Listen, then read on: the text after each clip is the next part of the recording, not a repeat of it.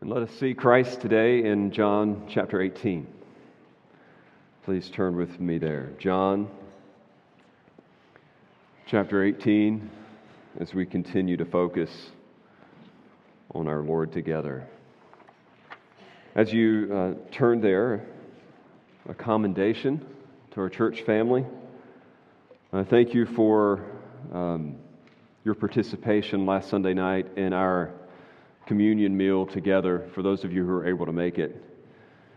It was such a beautiful expression of what we were talking about in 1 Corinthians 11 that morning. It's just to see it in action, to see people seeking out one another at different tables, sitting with people that they didn't know, keeping conversations focused around Christ, and all of that being displayed beautifully in those signs of the broken bread and the poured out juice. It was wonderful, and I wanted to thank you for making the effort to come. We'll do another in just a couple months. But now we are going to focus on Christ not in His sign, but in His scriptures. We pick up where we left off in our study of the Gospel of John. We've entitled this series, Seeing and Savoring the Son of God.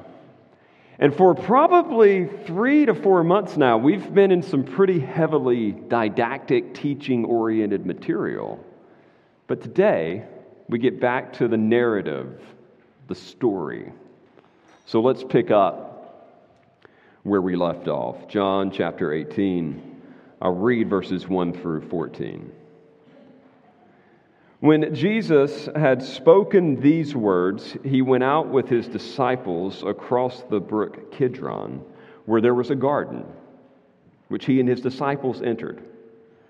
Now Judas, who betrayed him, also knew the place, for Jesus often met there with his disciples. So Judas, having procured a band of soldiers and some officers from the chief priests and the Pharisees, went there with lanterns and torches and weapons.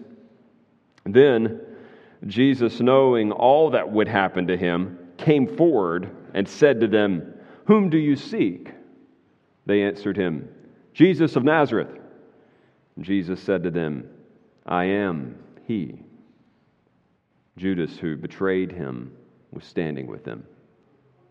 When Jesus said to them, "I am he," they drew back and fell to the ground.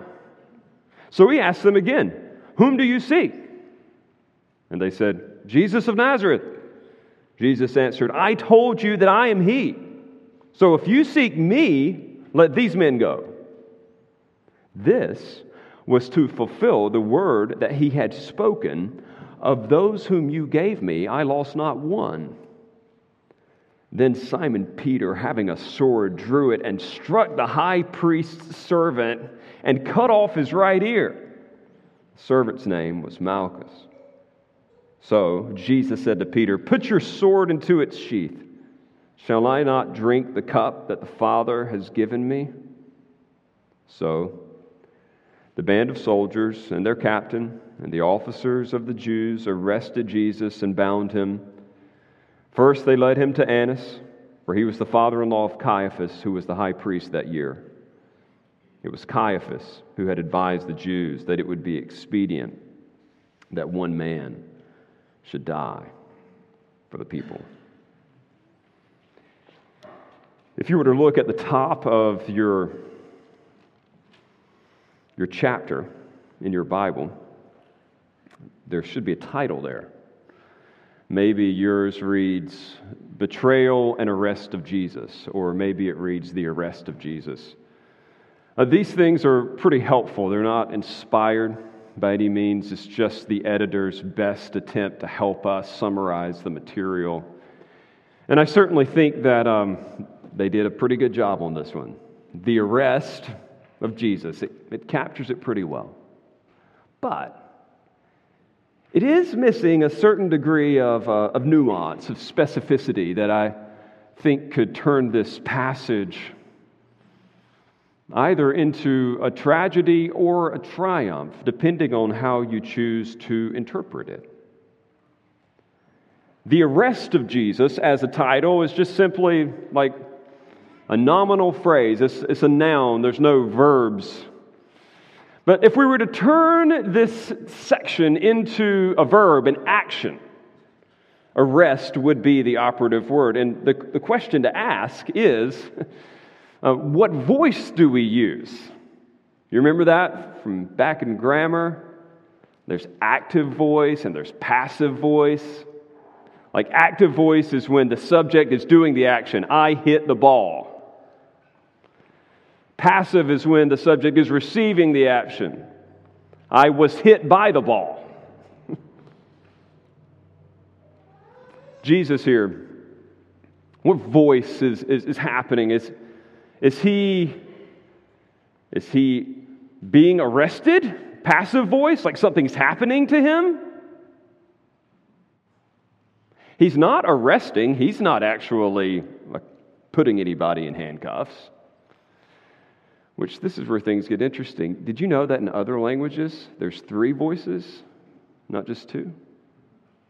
In English, all we have is active and passive. In Greek, there's actually a third. It's called the middle voice. The middle voice is when the subject acts in interest of itself. So, you want an example? I made a peanut butter and jelly sandwich. Now, if I put that in the middle voice, the way it would literally be rendered is I made for myself a peanut butter and jelly sandwich, or I made by myself a peanut butter and jelly sandwich. The middle voice emphasizes my involvement or interest in the action. Hang with me. Jesus here, if we were to say this is about arrest, is this the active voice? No, he's not arresting. Is it the passive voice? Is he being arrested? Or is it the middle voice? He's arresting for himself or by himself.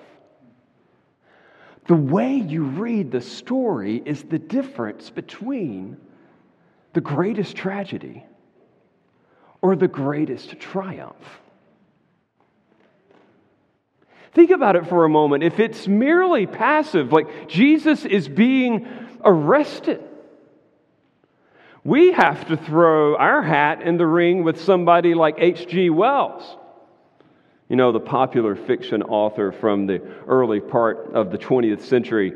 Wells was not by any means a fan of Christianity, and he actually tried to describe the whole Christian enterprise as like a stage production. He said it was produced and managed by God, and here's how he goes on to describe it. As the curtain rises, the set is perfect, a treat to every eye. The characters are resplendent. Everything goes well until the leading man steps on the hem of the leading lady's gown, causing her to trip over a chair, which knocks over a lamp, which pushes a table into a wall, which in turn knocks over the scenery, which brings everything down on the heads of the actors. Meanwhile, behind the scenes, God is running around, shouting orders, pulling strings, trying desperately to restore order from chaos, but alas, he is unable to do so. Poor God.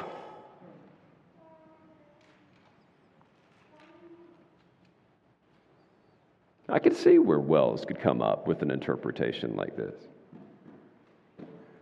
This is what the famous New Testament liberal Jewish scholar Albert Schweitzer said. Jesus threw himself on the wheel of history and was crushed by it.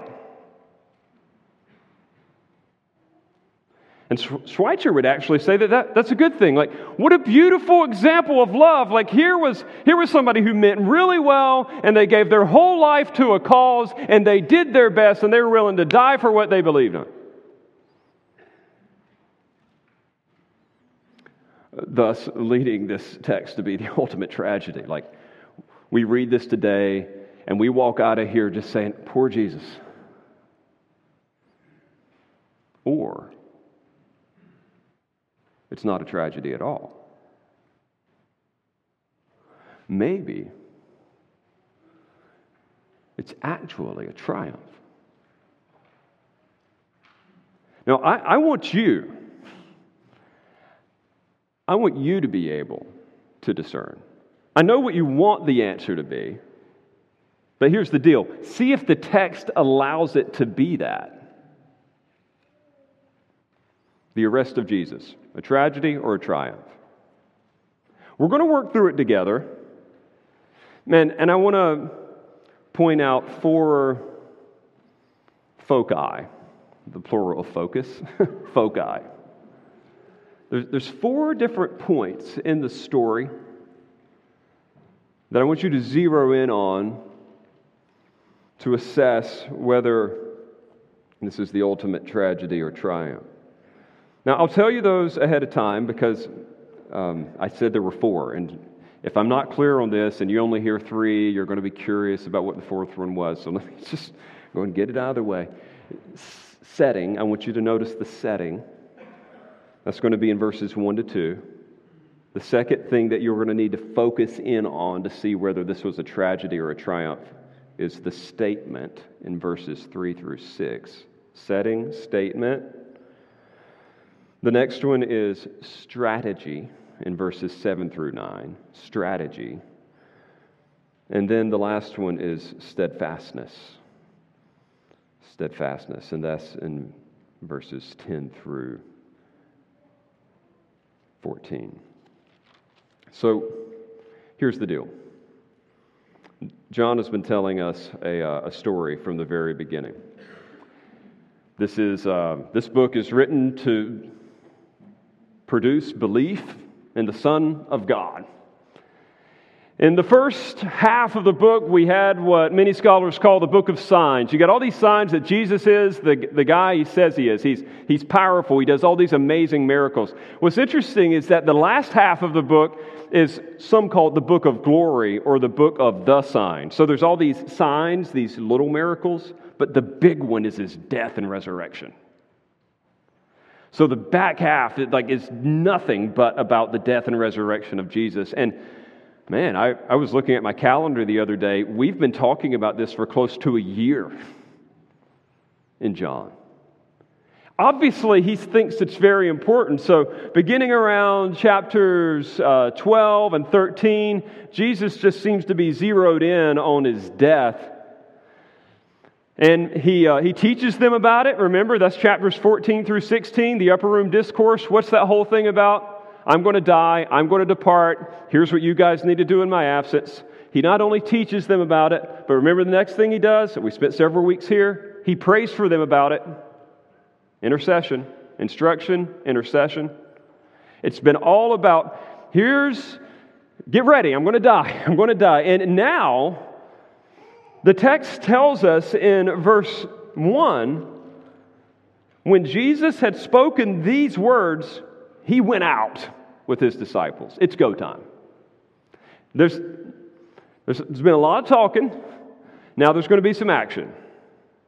Jesus has prepared them. He steps out onto the stage, if you will. It is time for him to play the final act of the drama of his redemptive life. And he gets things moving. And what I want you to note first is the setting, the place that he decides to start the show. It says, when Jesus had spoken these words, he went out with his disciples across the brook Kidron, where there was a garden which he and his disciples entered.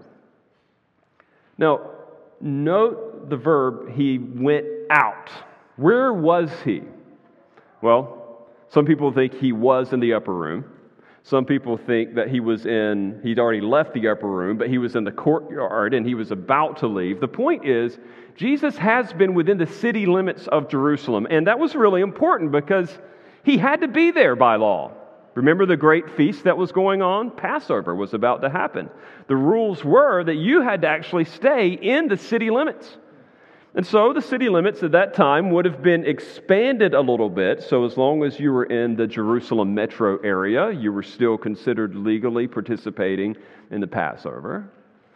But Jesus here, he actually leaves the protection of the city and heads out to an isolated place. Think about that for a second. Just a couple days before, people had been shouting him down as Lord and Messiah.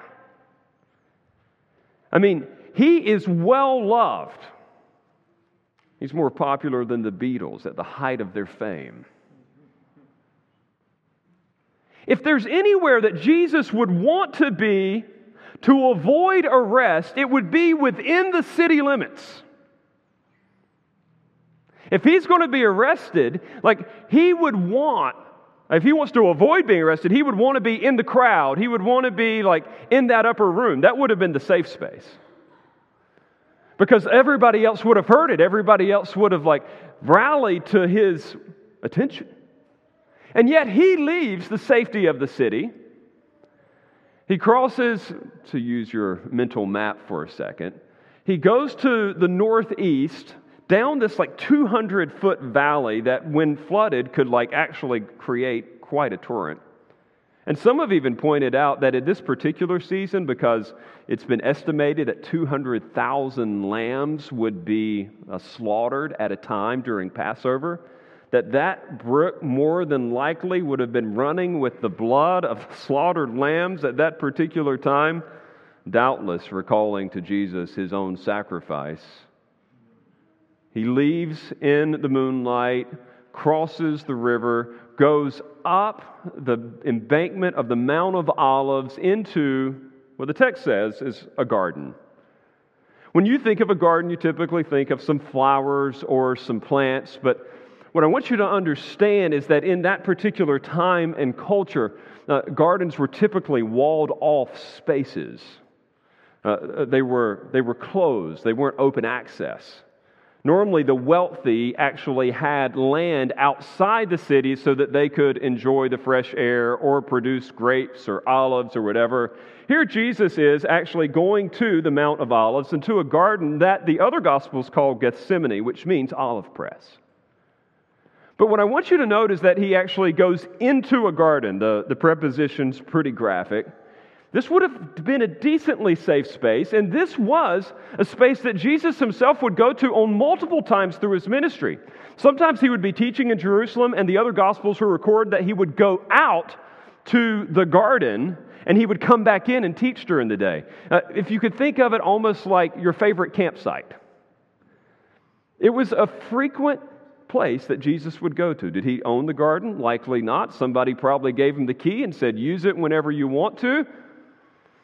Because the text actually makes clear that there was a garden which he and his disciples entered. But notice verse 2, now Judas, who betrayed him, also knew the place.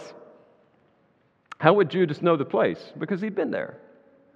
He knew that it was the habit of Jesus to actually leave and go spend the night in the countryside when he was ministering in the city. But Jesus couldn't make the 2-mile trek to Bethany, where his buddies lived, because that's outside the city limits. So the only other place that Jesus could possibly be on this particular night is in this particular garden. So Jesus goes, hey, hang with me, Jesus goes to the one place on the planet where he could be easily arrested and where his betrayer would know where he's actually at.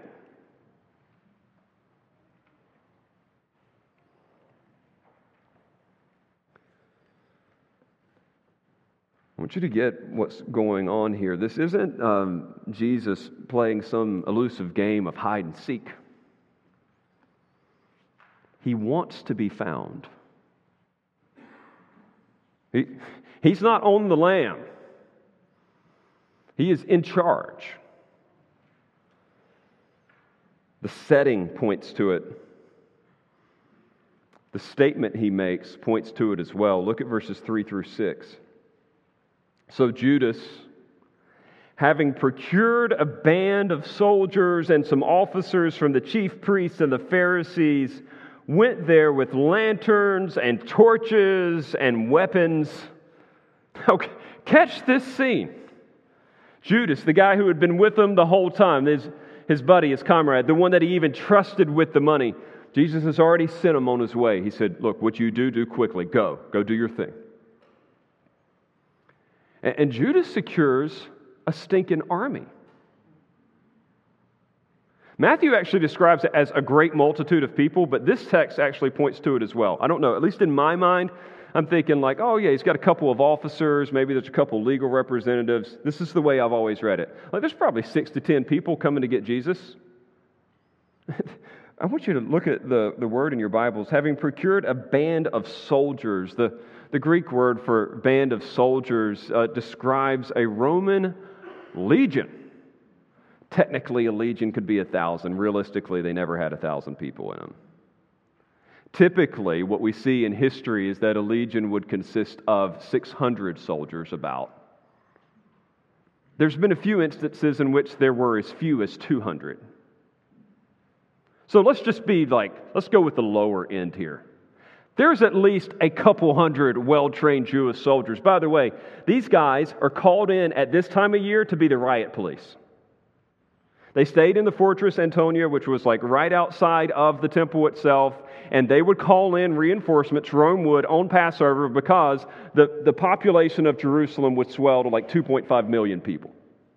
And they didn't want an uprising on their hands, and so these guys are battle-hardened veterans, and Judas has obviously spun such a case with the help of the priests and the Pharisees and the religious establishment to say, hey, there's a real threat on our hands, and look, there's 11 other of these guys, and they're going to stage a coup, and we've got to come out. And notice how they come out. They have the religious officials, Jews, they have the Roman soldiers, Gentiles, and they come with lanterns and torches and weapons.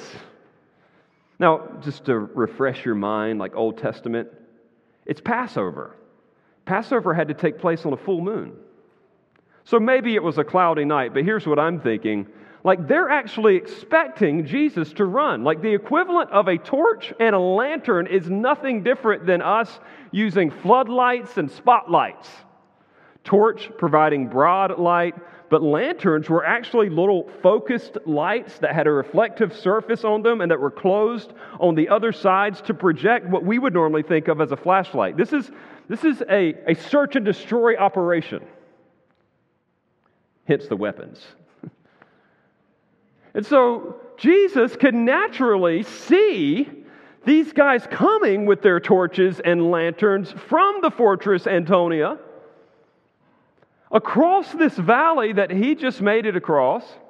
And I want you to note what he does next. He's not hiding, he's not scared.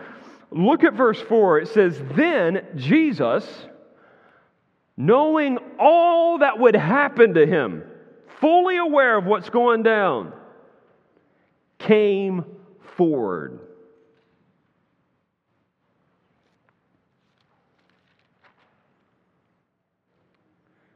When you go back to chapter 18, verse 1, he went out with his disciples. Notice that. Now look at verse 4. Came forward, went out, came forward, same word. Same word. He went out of the city. Hang with the prepositions for a second. He went out. Here, he went out of the garden. So here he is in a walled garden with his disciples. He has a modicum of safety, and he opens the door to the thing and he steps out to where they are with the disciples behind him and says, who are you looking for? Now, I don't know about you, but I'm not perceiving in this instance that this is some kind of cosmic accident. Jesus was having his private devotional time, and then all of a sudden he was surprised by the band of soldiers coming. He steps out in front of them, and he makes the statement, who are you looking for? And they say, and this is amazing because they're Romans. They don't know what Jesus looks like. Probably at this point, Judas has come up and kissed him, but the soldiers can't even imagine. They can't even imagine that somebody would be so bold as to step out in front of them well, surely that's not the guy. This must be some other friend of his. So Jesus says, who are you looking for? They said, Jesus of Nazareth. And he says, I am. Full stop. Full stop. Your Bible puts he because it just makes sense in English. The Greek is ego eimi.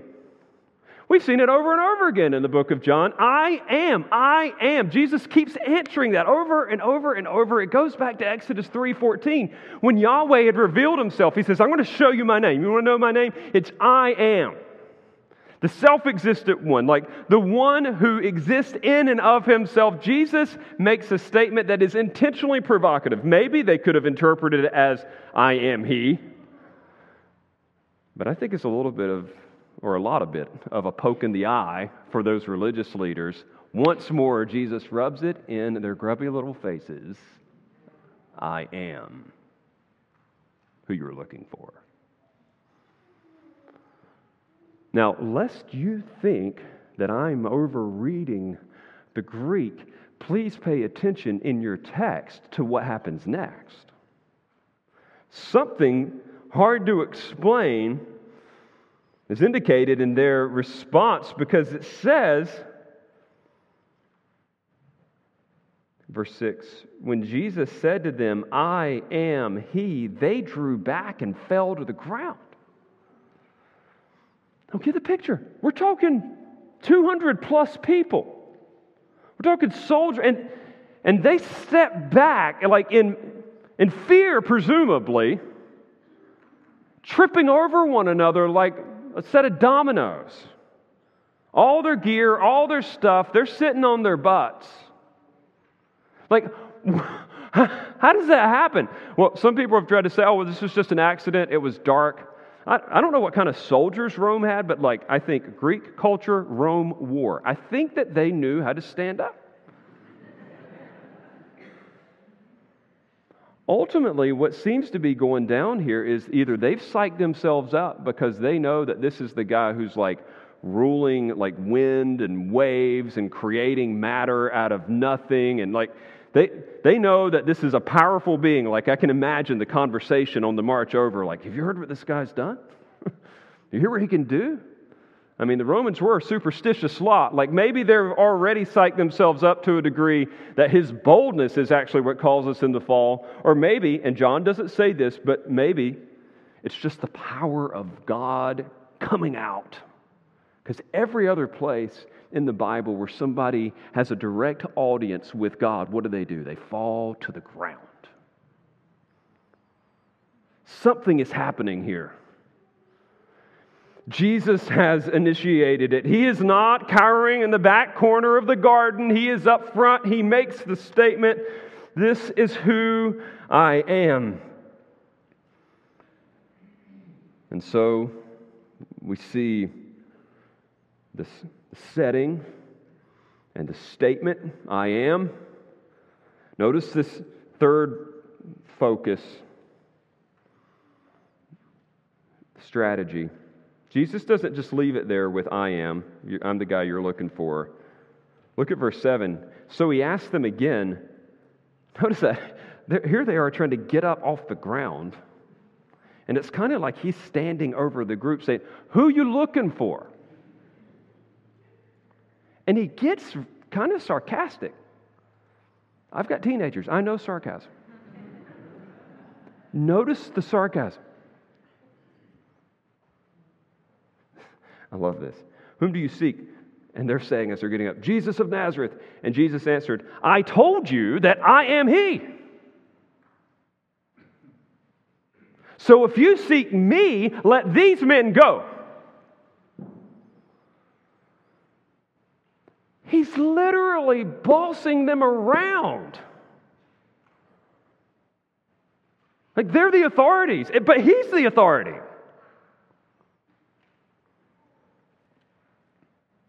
But there's a strategy here. Jesus is doing something really intentional. I don't want you to miss it. One person put it this way. It's a good explanation.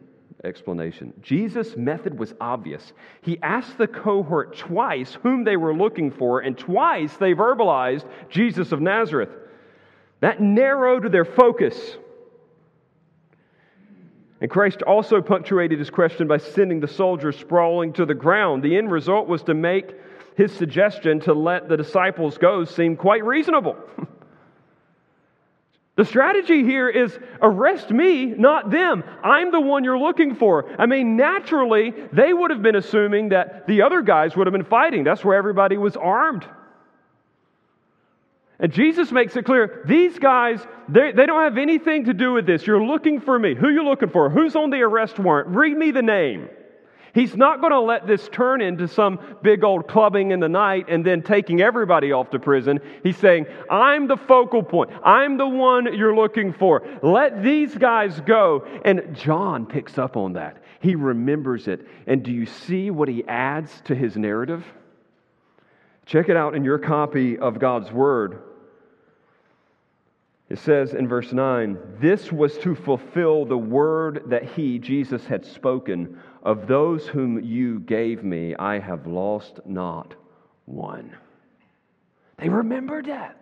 They remembered that Jesus said, I'm not going to let anything happen to you that will ultimately undermine your faith. Could you imagine what would have happened to these guys if they would have been brought into custody and beat to a pulp like he was? They were struggling with the reality that he was going to be just hypothetically crucified, much less their own crucifixion. In fact, it says back in John chapter 11, before they go to Bethany, remember, before the raising of Lazarus? They were scared to go, and ultimately, they're trying to talk them out of it. They're like, don't go to Bethany, don't go to Bethany, please don't go to Bethany. And then they finally give up and say, okay, well, we're going to just go die with them anyway. They didn't want to die. They would have been able to handle it. And despite Peter's big mouth, they still couldn't handle it. They would not have been prepared for that. And so Jesus says, They will not suffer this way. And this is in alignment with everything Jesus has told them. Think back to John 6:39. This is the will of him who sent me, that I should lose nothing of all that he has given me, but raise it up on the last day. Or even more clearly, John 10:27-28, where Jesus said, my sheep listen to my voice. I know them and they follow me. I give them eternal life and they shall never perish. No one can snatch them out of my hand. But it gets even more clear. Remember in that prayer we spent multiple weeks on? Jesus said in verse 12, to the Father, while I was with them, talking about the disciples, I kept them in your name which you have given me. I have guarded them, and not one of them has been lost except the son of destruction, that the scripture might be fulfilled. Catch this, friends. Through this strategy, we see that their security is an accomplished fact, not just the good intentions of Jesus, meek and mild.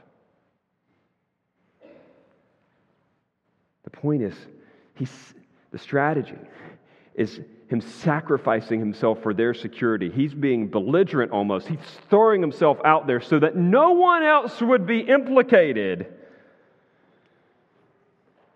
Don't worry, I have application for us in the end, but I can't help but say here,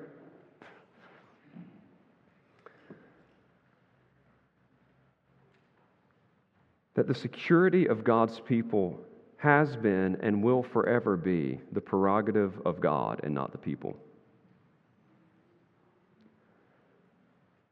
God will not test you beyond what you can bear. He will not put you in circumstances that will ultimately undermine your faith. He's never lost a one.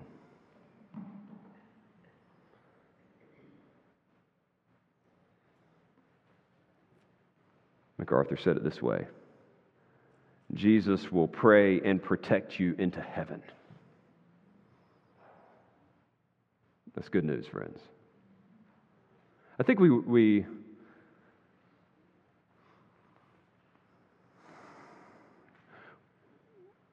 our view of the gospel is so frail that many of us erroneously believe that this whole salvation endeavor is like God, then us. Which is way different than what the Scriptures teach. God in us. You see the difference between the two? Or maybe some of you think God plus us. God then us is, all right, Jesus does the saving, and then I got to work really hard to keep this thing going. God then us. Then God did his part, now you do your part. Or God plus us is, all right, I'm going to do my part, God's going to do his part, we're splitting this thing 50-50. What a terrible way to live. What the text is actually showing is that their security had nothing to do with them. You know what their only job in that moment was to do? To shut up. To sit there, shut up, let the man do what he's trying to do. He's literally stepping out saying, arrest me. He's been telling them over and over and over again, like, I'm going to die for you. Like, I'm going to accomplish this on your behalf. He doesn't tell them that they're going to do anything for their redemption. And so the point is, like, when I'm looking at these various foci, like whether it be the setting or the statement or this strategy to put himself between the soldiers and the disciples, like, I don't know. I'm just thinking that Wells may have been a little off. I think Schweitzer misread this one, despite all his brilliance. I'm not seeing much of tragedy here. But there's a few more verses, so let's just see if it turns around the other way. There's one more thing that we can focus on, and that is his steadfastness. His steadfastness. Now, at this point, friends, I think we should be pretty clear that Jesus has got this. Like, he's got it. But, then comes Peter. Like, this is crazy. Like, what is he thinking? Look at verse 10. Then Simon Peter, having a sword, drew it and struck the high priest's servant and cut off his right ear. There's 600 plus armed guards. Jesus is trying to get arrested. And Peter tries to stop it. Like our primal instincts kind of rejoice with Peter. Like, yeah, good way to go, Peter. But do you realize, like, he could have derailed the eternal plan of redemption? He's working against the salvation that Jesus is actually trying to offer. Calvin comments, no thanks to him, Peter, that Christ was not kept from death and that his name was not a perpetual disgrace. Could you imagine that? Imagine reading that in the Gospel of John. Well, Jesus tried to die, but Peter stopped him and we're all stuck.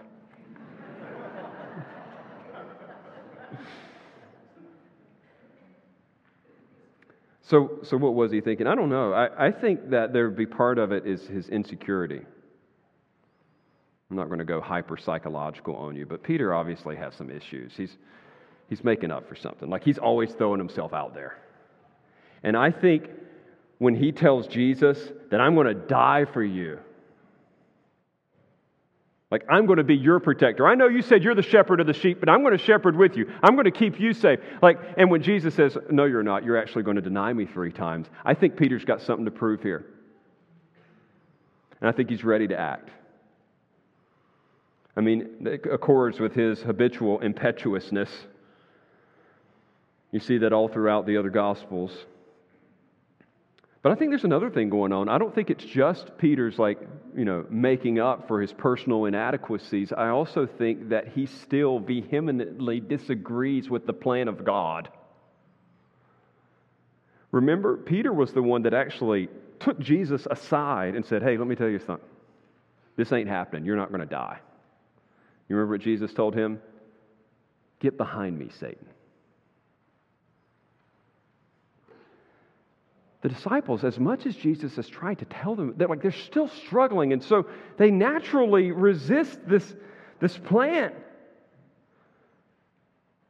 And so Peter, just to overcome with emotion, actually takes his short sword, that's the Greek word, short sword, out of his belt, and I don't know how this works. I've tried to replay the scenario. I thought about getting a kid to stand in front of me this week so I could play out the different slicing scenarios. The only thing that I can imagine There's two options, and I don't want to be too creative here, but the most obvious one is that he's just trying to take the guy's head out. And that he ducks, obviously, and he slices off his ear. The other option is actually that Peter meant to cut off only his ear to make a statement to the high priest. This actually has some warrant because, like, in Jewish culture, like, the body parts on the right side were considered more valuable, and this is the high priest's servant. Why does John tell us that? This is his personal assistant, the executive assistant to the most powerful Jewish man in Jerusalem, like under Rome. And like he's going to send a message. Like he can't report to you anymore. That's all his little sword could do. I don't know. But I will say this. It is the exact opposite of what Jesus wanted them to do. It is the exact opposite. I mean, thankfully, we know from other gospel accounts that Jesus will remedy this situation pretty quickly by picking up the guy's ear and putting it back on and healing him. But notice that John doesn't mention that. He's actually not interested in seeing the compassion of Jesus here. He just wants you to know that Jesus is in charge. And so what's the next thing that we read in our text? So Jesus said to Peter, "Put your sword into its sheath. Shall I not drink the cup that the Father has given me?" Like, you think you're going to hack your way through to some kind of salvation? Absolutely not. Here's what's going to happen, Peter. You put your sword away, and I'm going to drink the cup that the Father has given me. Now, here's the question for all of us 21st century listeners. What's the cup? You know the prayer, like, let this cup pass from me. And you can kind of get the idea and read between the lines, but I want to help you, brothers and sisters, understand exactly what Jesus is saying in this moment. The cup is a symbol steeped in Old Testament imagery. Every single one of those Jewish men surrounding them would have known exactly what Jesus was talking about when he said this. The cup served as a figure of speech for the wrath of God forcibly served to the wicked. The cup in the Old Testament was a figure of speech for the wrath of God forcibly served to the wicked. Listen to Psalm 75, verses 6 and 7. There God says to the prideful and wicked, "It is God who executes judgment, putting down one and lifting another. For in the hand of the Lord there is a cup, foaming with wine, well mixed, and he pours out from it, and all the wicked of the earth shall drain it down to the dregs." I don't have time to read it all for you, but let me summarize the other place where the cup metaphor stands out so prominently. It's in Jeremiah 25, verses 15 to 38. And there, and I'm going to read here because I worked hard to summarize. He prophesies of a cup of the wine of wrath, which certain nations will be forced to drink. And listen to this. This is what happens when they drink it. They stagger and will be crazed. They'll go crazy because of the sword that the Lord God of Israel is sending among them. Later on in that passage, he describes what happens when they drink it as them being made a desolation and a waste, a hissing and a curse. This cup would also make them drunk. It would make them vomit. It made them fall and rise no more. In other words, it was a symbol for divine punishment, God's indictment, a declaration of international disaster, a cosmic storm. I'm using all biblical words here. All who drink it will not be honored in death, but will be like, and I'm quoting again, dung on the surface of the ground. It's the fierce anger of the Lord, like that of a lion who has left its lair. Friends, that's not me being poetically cute. That's the biblical description of the cup of God.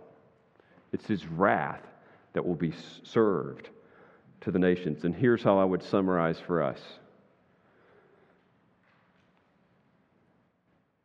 It's a metaphor for the terrible fate of the wicked, the imbibing of the unadulterated wrath of God. The cup represents the imbibing, the taking in of the unadulterated wrath of God. Can you imagine that?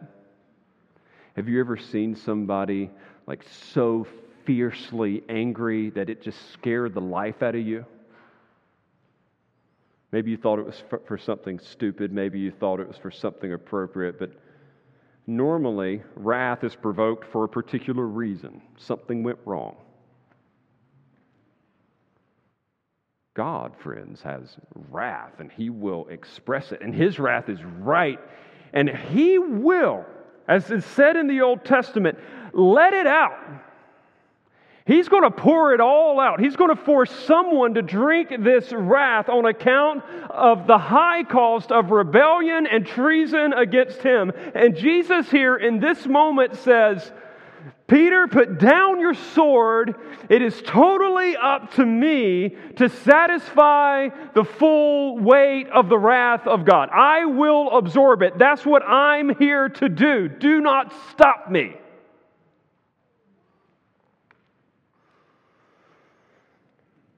Steadfast. He's determined.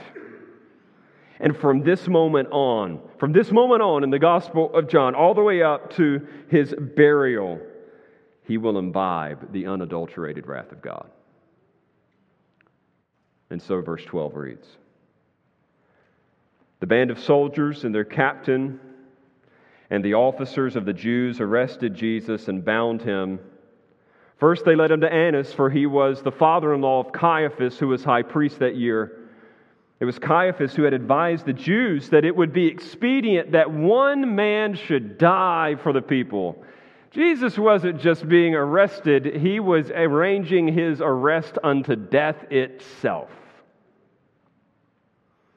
So the natural question for us as we conclude this story is, who arrested whom? Who arrested whom?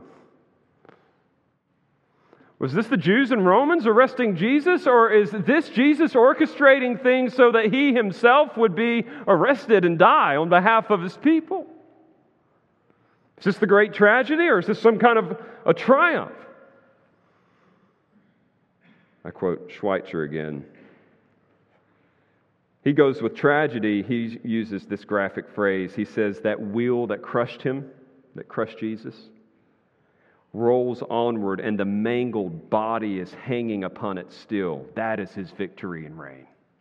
The great cosmic accident.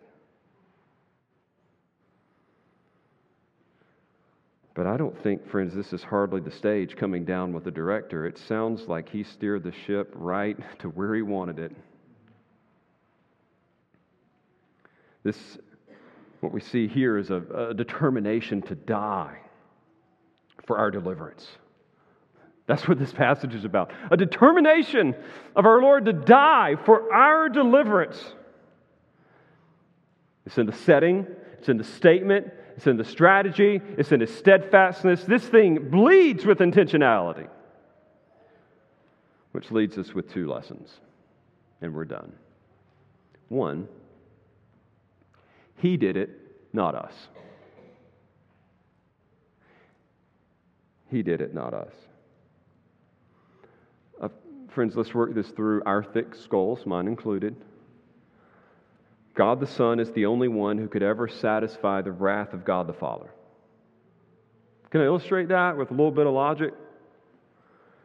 A divine debt can only be reconciled through a divine deposit. Human deposits don't satisfy divine debts. So God the Son entered into human form so that He could pay a divine deposit on our behalf. And in fact, what He tells us here through this interchange with Peter in particular is it's kind and it's bold, but He's like, just get out of the way. Get out of the way. He did it, not us. This was His mission. He would satisfy it fully. I think we are so much like Peter so often. One pastor put it this way, I thought it was helpful. He says, just like us to try to hack our way through the world even when Jesus stands to protect us. We're just like Peter. We want to make our contribution to the plan. We think that we've got something to offer, and yet it's a little worse than just bringing a knife to a gunfight. It's more like bringing a water pistol to a forest fire. You're not just not doing anything, you're getting in the way. Like Jesus says, get out of the way. Shall I not drink the cup? This is not God, then us, God plus us. This is God in His Son for us. Hear me well-meaning brothers and sisters and potential followers of Jesus. You do not clean yourself up or work out or pray down the righteousness of God. It is received through Jesus alone. You need no human priest or personal penance or public rituals. You need Jesus alone. You need no prayer or alms or fasting or pilgrimage in light of your comments earlier about Islam. You need Jesus alone. Get out of the way. Just get out of the way. Like, let Him do His things. He's already done it. Do you remember the old hymn? I love this. We should sing this like weekly. It just comes to mind. Thank God it comes to mind at the right times for me. Rock of ages, cleft for me, let me hide myself in Thee. Let the water and the blood from Thy wounded side which flowed be of sin the double cure. Save from wrath and make me pure. Everybody's like, amen and amen. It gets better. Because Top Lady knew that we'd be like, oh, that's cute, and we'd move on to our stuff. So then he adds another verse to help us stick to it a little more. And here's the second one. Not the labors of my hands can fulfill Thy law's demands. Could my zeal no respite know? Could my tears forever flow? All for sin could not atone. Thou must save, and Thou alone.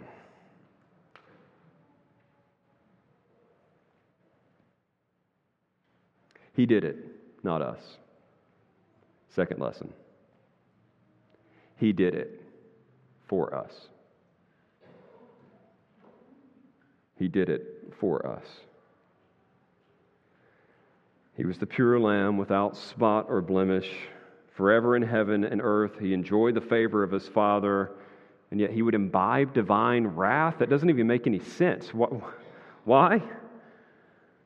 Did He get caught and mangled in the gears of the universe? Absolutely not. Jesus already said this would happen in John 10, 17 to 18. Just hear it with fresh ears. He says, for this reason the Father loves me, because I lay down my life that I may take it up again. No one takes it from me, but I lay it down of my own accord. I have authority to lay it down, and I have authority to take it up again. This is the charge I have received from my Father. This was the grand plan of redemption from the very beginning, that He would lay down His life for His sheep. For His sheep. Say, what are sheep? Sheep are rather dirty and dumb animals. Sorry, no ego points today. They bite, they limp, they fight, they flee, they get sick. And yet Jesus died for His sheep. I love that way that Paul puts it in Romans. I can't recall exactly, but he's like for a good man, some would even dare to die. But basically, like, who dies for an unrighteous person? Like, Jesus died for like straying, sinful, suffering, sickly sheep. Us. By the way, that's who He died for. The straying, the sinful, the suffering, the sickly, not the self-righteous. You're in here today and you think you've got it made in the shade because you're such a good moral person, you give to things and you're respected in the community. He didn't die for you. He died for His people, and His people are those who are broken and weary and ruined by sin, and they know their need for Him. This has been a stunning revelation. Give me a second to riff. Like, stunning revelation in Bible reading of late. Is I've been having this debate in light of all these books coming out that are focusing on the tenderness of Jesus, and I'm like, is this just our therapeutic self-age? Like, why is everybody focusing on Jesus' tenderness? Like, whatever happened to focusing on Jesus' toughness? And I realized something.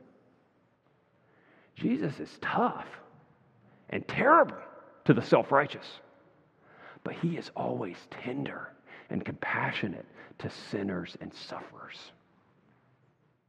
Do you suffer? Do you struggle with sin?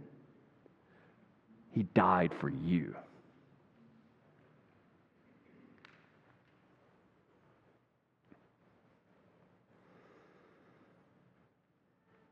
His death was our life. I love these lines from George Herbert's The Agony. Who knows not love, let him essay, and taste that juice which on the cross a pike did set abroad. Then let him say, if ever he did taste the like, love is that liquor sweet and most divine, which my God feels as blood, but I as wine. He died for you. It was death to God. It was life to you. So how do you know? How do you know that leads to life? Because He rose again. Like, God obviously accepted His payment. He rose again. He was vindicated. He was showed to be in the right. For instance, He dies for His sheep. Not the secularist who thinks that he's going to work everything out on his own. Not for the self-righteous, religious fanatic who relies on his own efforts or spiritual rituals. But the sheep, the weak ones, the frail ones, the ones who need a shepherd, that's who He dies for. The ones who break out their sword when they're not supposed to and potentially mess everything up. The ones who get in the way. Aren't you glad Jesus didn't say, when Peter did that, okay, never mind. Peter still blows it, and Jesus still bound and submits to those authorities. You know what the other gospel writers say? This is actually interesting. Some of us can be impetuous like Peter. Some of us just want the easy life. The rest of them ran away at this point. One of them even somehow losing his clothes, like butt naked, running away. Some of you are like, man, I'm not like Peter. That's not me not trying to fight. I'm just trying to get out of here. I want to be safe. He died for those people too. I think it's a pretty simple lesson. Is it a tragedy or a triumph? It's a triumph. He did it. He did it. He did it, not us. He did it. He did it. He did it for us. The only thing I think we could do to close is say, hallelujah, what a Savior. Let's pray and then praise Him in that way.